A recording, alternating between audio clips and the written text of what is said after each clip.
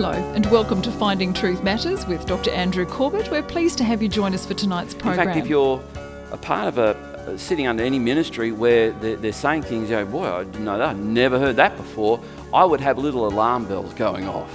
Have you ever met a really weird person, a spiritual fruitcake who said that God spoke to them? Do people really hear from God? Well, they may not be as nutty as you think because God knows how to speak to us. The question is, are we open to hearing Him? How does God speak? We'll find out now as we join Dr. Corbett in the Old Testament book of Jeremiah for hearing God's voice. Let's pray. We're going to be looking at Jeremiah, and I'll take you through some of the facets of Jeremiah in just a moment. Father, as we look at your word today, we pray that you would illuminate it to us. Holy Spirit, you inspired it, you moved men to write it, and Lord Jesus, you said that the Holy Spirit will reveal things through it to us. And I pray that today would be that day, that today you would indeed reveal things in your word that perhaps we've not seen, but they've always been there. And I ask for this in Jesus' name. Amen. I'm going through the major themes of the book of Jeremiah at the moment, and there's about 8 themes that I want to deal with. For those that aren't familiar with Jeremiah, he's the second of the major prophets. If you flick your Bible open somewhere in the middle, mine's so used to opening in Jeremiah, it just sort of opens in Jeremiah now, but he's not far from the middle of your Bible, and he's actually in a sort of a metaphoric way, he's a little bit closer to the New Testament than most of the other major prophets. So Jeremiah is the second of the major prophets. He comes after Isaiah. Isaiah was the preeminent, he's the major prophet. And Isaiah spoke to the southern tribes of Israel known as Judah around about the 8th century. And Jeremiah was born in the 7th century BC, 8th century BC. Jeremiah was born 7th century BC and prophesied mainly in the 6th century BC. That just gives you a bit of a time frame of where Jeremiah fits in.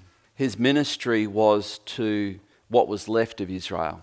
Isaiah had prophesied that the northern tribes of Israel, because of their idolatry and rebellion, would be taken into exile. And that is exactly what happened. They were taken by the nation known then as Assyria, and they were ostensibly lost. Those tribes were lost. They're known as the lost tribes of Israel. By the time of Jesus, those tribes became known as the diaspora, the tribes that had been dispersed and essentially lost.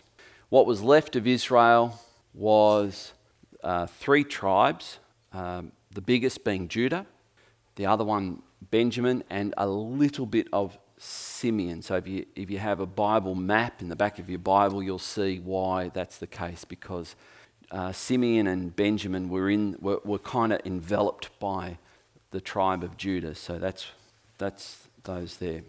So in the New Testament, we see very little reference to any of the Jews coming from any other tribes apart from Judah, Benjamin, Simeon, with the exception of Anna, the prophetess, who was from the tribe of Asher. So we can see that some of the northern tribes of Israel who had remained faithful to God had joined themselves with Judah in the south. So these are the major themes, and we've already looked at a couple. We've looked at the sovereignty of God, a major theme, and we've seen that in the book of Jeremiah, whenever God wanted to talk about his sovereignty, and that is his ability to carry out his will. There's a name that he uses of himself to convey that, and that name is written in English as capitals Lord. We've seen the Word of God as not just the writings of men, and it's a major theme again through the book of Jeremiah, that Jeremiah is in effect reminding the people of Judah of what God had already said in his word. And that is largely the role of a prophet. Not necessarily to bring any new revelation, new information, but to remind people. And in fact, I see that as my role today. And if you can consider that New Testament preaching is to be somewhat prophetic, not necessarily in predicting the future, but in declaring God's word, that I'm here today, and if you come up to me and say, I didn't learn anything today, I'm going to go, hallelujah. Did I remind you of things you already knew? Yeah, I already knew all those. I'll go, my job here is done. Because that's all I want to do today, remind you of what you have probably already heard and you probably already know. In fact, if you're a part of sitting under any ministry where they're saying things, boy, I didn't know that, I've never heard that before, I would have little alarm bells going off. I don't want to propose any new revelation other than what God's already revealed in his word. Is that okay with everyone? So if we hear some weird and wacky, wonderful ideas that are supposedly something God has told me, don't walk out of a church like that. Please don't walk out. Run, because that's one of the signs of a cult, and that can get very, very dangerous. Today's theme that I want to look at is again a major theme through the book of Jeremiah, and it's hearing the voice of God. We're going to see that we have positive and negative examples of it. We have the positive example, the preeminent positive example of this is Jeremiah. The unfortunate, tragic, negative example of it are the people that he's speaking to, and we'll see that in a moment. Let's have a think about this. We use language like hear and see, not always in the literal sense. So we're having a conversation with someone, and then you say to them, are you hearing me? We know they're hearing us, so what do we mean? What do we mean? Do you get it? Are you listening? Do you understand what I'm saying to you? And sometimes we might actually respond to someone who's trying to tell us something. Maybe it's a word of correction, which can be uncomfortable to hear. But maybe we might say something like this, I'm hearing you. I'm hearing you. And we use language like see as well. Do you see what I'm saying? You can see how you can't take that literally, but you understand the intent behind it. The intent, again, is, do you understand what I'm saying? Do you see the meaning of what I'm saying? So when we talk about hearing God, I want you not to only put one sort of definition to that, what that can be. Unless I hear the audible voice of God, and it will sound very, very similar to the voice of Charlton Heston, I am not going to believe it was God.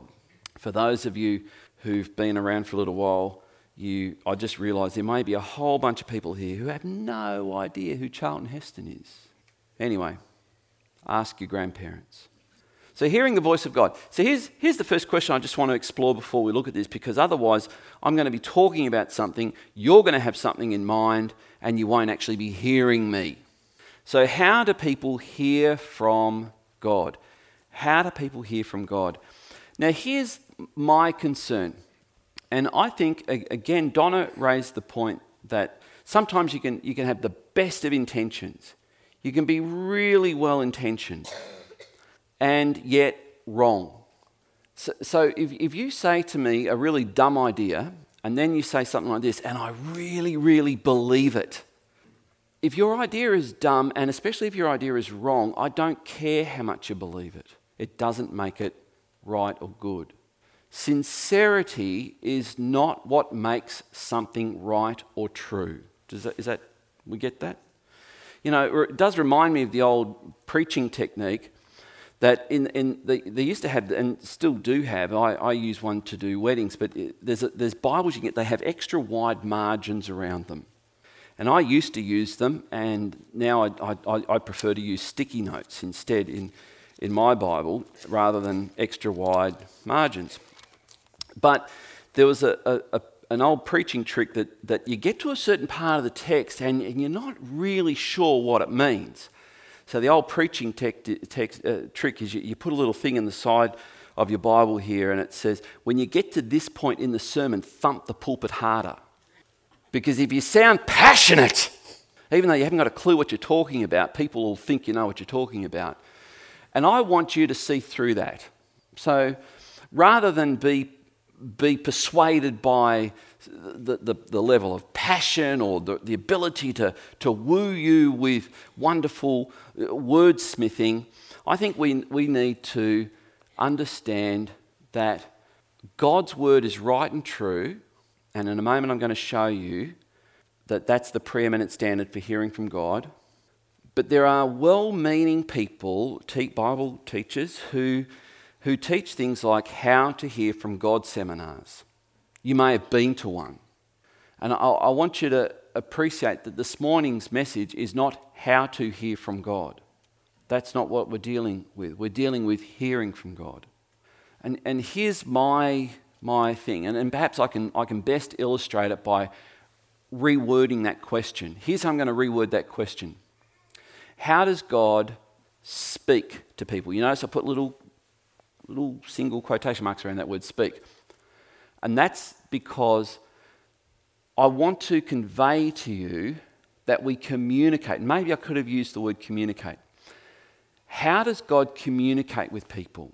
One of the things I spend a good deal of time with any couple whom I'm preparing for marriage and a life together is to appreciate that each member of that couple has a language. And you might think, yeah, it's somewhat similar to English. No, that's not what we mean by language. We mean the way they communicate is beyond words. Now, if you're a husband and you've been married for some time and you haven't figured this out yet, I'd be stunned. The husband comes home and says to his wife, "How are you?" She says, "Fine, thanks." "Anything happened today?" "No." "Is everything okay?" "Yes." I hope that there are husbands who don't go, "Oh, well, that's good then. What's for dinner?" Because your wife has just told you something and it bears no resemblance to the English that she just used. And this is what we mean by language. You begin to learn language. And I think you could have a conversation like this. "How are you?" "Good, thanks." "Why? What's the matter? What happened?" Based on the tone. And she could say, "Nothing." Well, I'm concerned. Are you okay?" "Well, if you really want to know," and that's where you fasten your seatbelts, husband, because it was probably something you did before you left that day. But this is what we mean by language. So people have a way of using words. They have a way of putting tone in their voice. They even have perhaps sometimes a unique way of using words. You know, like if a young person says to you, "Oh, that's really wicked," that means something to me, but it doesn't mean the same thing to that young person. It means something. Actually, I still haven't figured out what that means. But anyway, I want you to say, how does God speak? Now, here's what I want you to think about. If God wanted to speak to you, could he? You hear what I'm saying here? Rather than being fussed about, "Pastor, how do I hear from God?" It's almost like the counsel of Eli to young Samuel. Remember when Samuel was actually hearing God? And Eli the priest, this is recorded in the early chapters of Samuel, 1 Samuel chapter 2 or 3. Eli says to him, "The next time you hear that voice calling your name, simply say, 'Yes, Lord, speak.'" Because if God wants to say something to you, chances are he knows how to do it. So this is something I hope will lift a burden off you. And you'll begin to see that what we see in Scripture is not some of this fanciful, off with the fairy space cadet Christianity. Hallelujah, glory to God. You ever been with someone who said, "You know, I woke up this morning and the Holy Spirit said to me, 'Time to get up.' So I said, 'Yes, Lord.' And I got up. And then I said, 'Lord, what colour top should I wear today?' And I did hear one pastor who went through this story said, the Holy Spirit, if it really is the Holy Spirit, or if it's God the Father talking, God the Father is more likely to say this: 'What colour top should you wear today?' My child, I'm your father, not your mother. You pick your own clothes." Here's how we can learn the language and begin to hear what God is saying. Number one, and this is somewhat in order of priority, through the instruction of the Scriptures. I have met some strange people who have said things like this.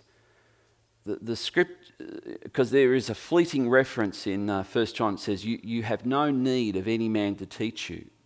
And I've met some people who says, there you go, I don't need to go to church. I don't need to have anyone preach to me. I don't need to have anyone teach me. And here's the very simple, gentle question to get them thinking, then why does the scripture say that God has gifted to the church teachers?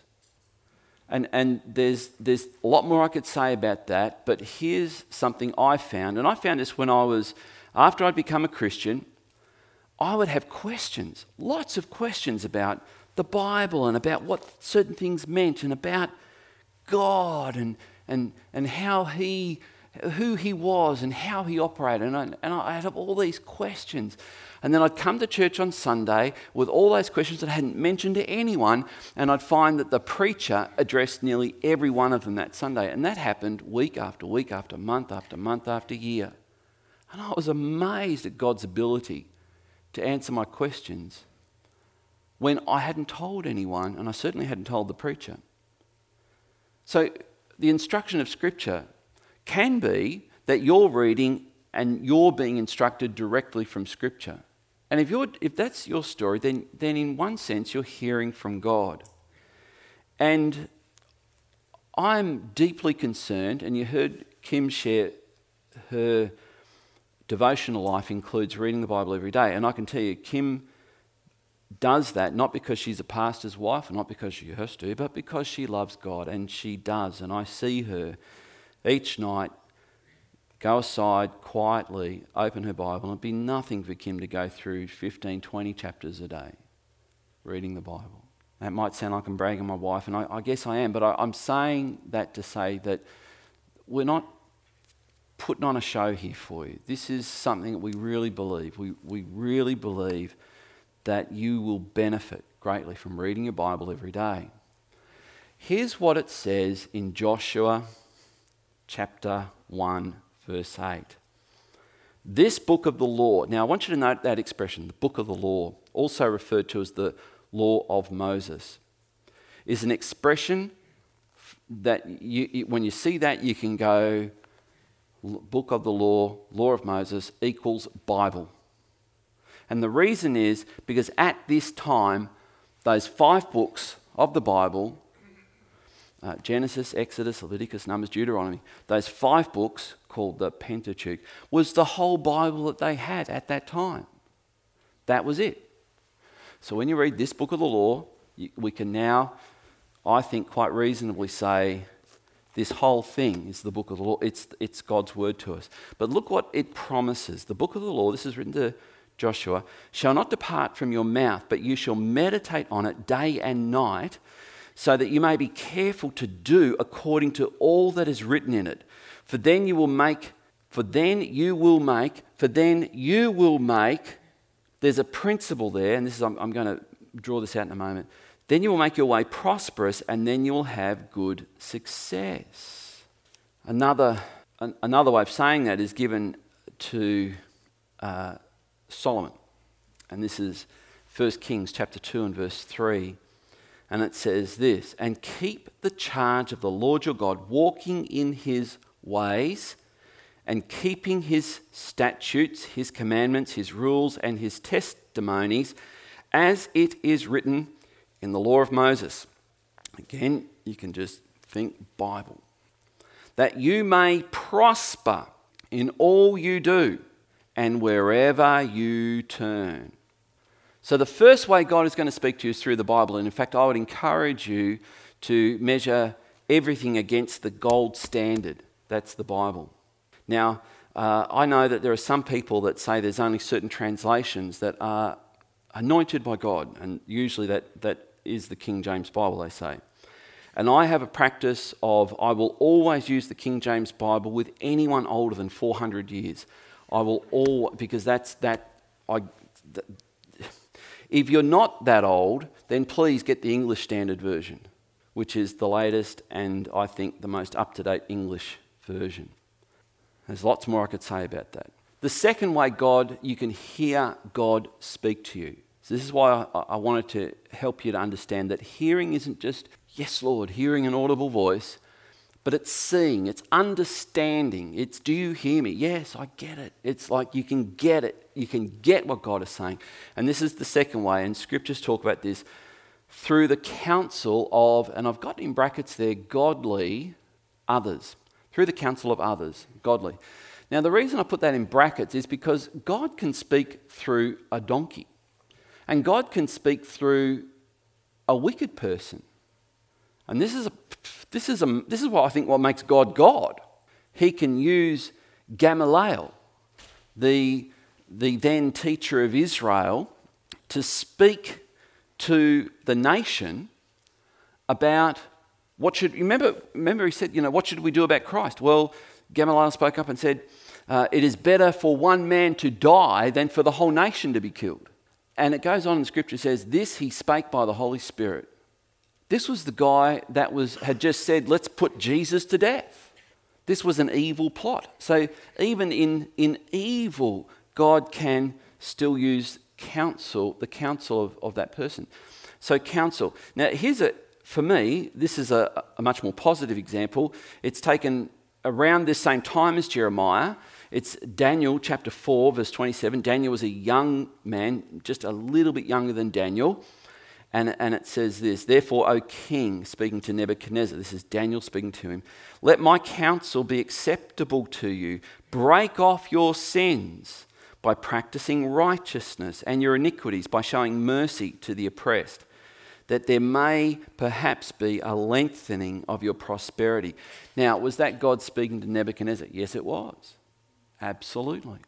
And there have been times when I have had counsel, I've had words of, and this can be a spiritual gift, a word of encouragement that has put supernatural strength into me.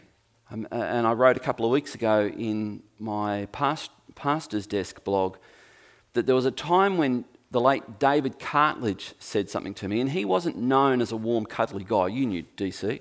He was not a warm, cuddly guy at all.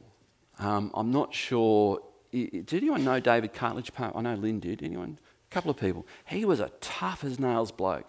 And one day, in the midst of being gruff and tough and all the rest of it, he turned to me and he said something to me so tender and so almost out of character. And I felt Holy Spirit's strength come into me when he said it, and it literally kept me going for another 2 years. And I thought, that's God. He's just spoken from God. And I don't even think he was aware of it. So counsel. So you might come to someone and say, and I want you to also hear what I'm not talking about this morning. This morning I'm talking about hearing from God, not how to make decisions. And I know that there are Christians who say, well, if you've got a decision to make, you ask God what you should do and then just wait to hear from him. And I'm going to suggest to you that is not what Scripture teaches. You're going to read through the book of Proverbs and it'll give you 12 things to do in how to make a wise decision. In fact, if you didn't need wisdom to make a decision, why is the book of Proverbs in the Bible? Just by the way. So wise counsel can be God speaking, and you can hear from God. Thirdly, through the ministry of a prophet. I don't know how many prophets you've met in your life, and I know that there are some of you here going, oh, I'll just close my notebook up here because I don't even think there are prophets today. And if I had the time, I would go, well, if there aren't prophets, then there aren't pastors, and there aren't teachers, and there aren't evangelists.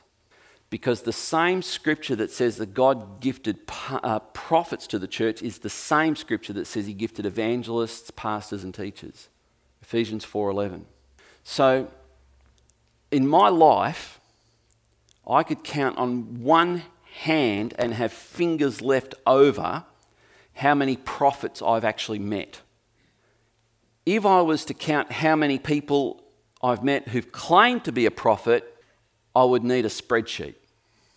But of those, very, very few actually, in fact, they very, very few. Very few. So, Amos 3:7, God says this, for the Lord God does nothing without revealing his secret to his servants, the prophets. And in case you're still in some doubt about whether there are New Testament prophets, we read this in 1 Corinthians chapter 12, verse 28. And God has appointed in the church first apostles, second prophets. By the way, John Calvin, if you're into Reformed theology, which I am, John Calvin said, God from time to time in his wisdom raises up apostles throughout any era of the church. Second, prophets. Third, teachers. Then miracles. Then gifts of healing, helping, administrating, and various kinds of tongues. That's 1 Corinthians 12:28. We read in the book of Acts one of the most remarkable incidents, because you could be tempted to think, oh, well, yeah, they're prophets in the sense of, preachers. They're prophets in the sense of forth-telling God's word, but not foretelling in the sense of predicting. And then we have scriptures like this in Acts 11, 27 and 28, one of the most remarkable prophecies, I think, and it ties in perfectly with Revelation chapter 6. It says this, in these days, prophets came down from Jerusalem to Antioch, and one of them, verse 28, named Agabus, stood up and foretold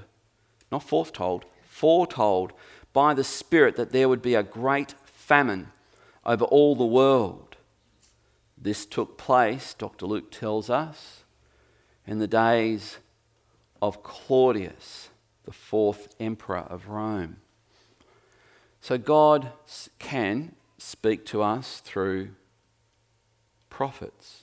Just because you prophesy, by the way, doesn't make you a prophet. There's a difference between the gift of prophecy and a prophet. Again, a message for another day.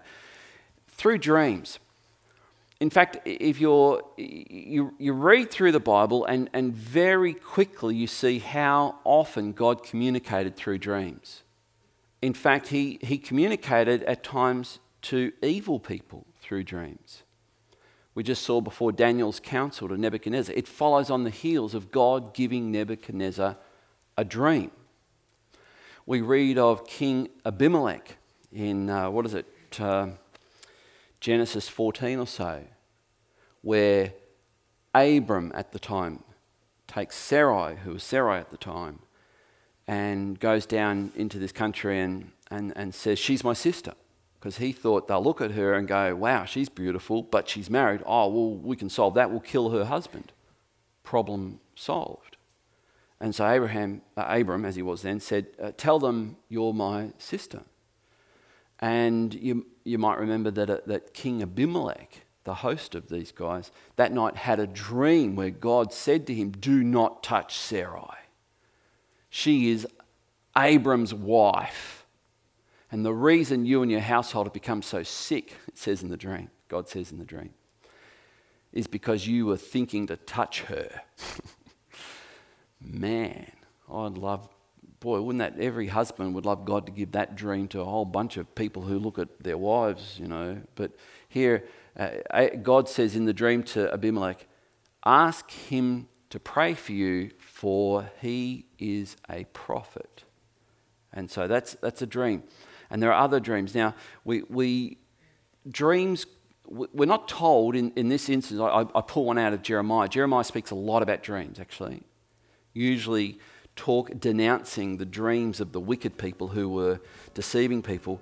But we're not told whether this was a dream or whether this was a vision or what. But this is what it says. And the word of the Lord came to me, and I'm going to suggest to you that could be it came to him in a dream, saying, Jeremiah, what do you see? That's all we have time for tonight, but you can order the full-length version of this presentation on CD, audio or premium download by going to findingtruthmatters.org and selecting Jeremiah Part 189 from our online store. As we've heard tonight, God knows how to speak to you. Jeremiah clearly heard from God and demonstrated the fruit to prove it. Oh God, give us ears to hear. More from Dr. Corbett next week.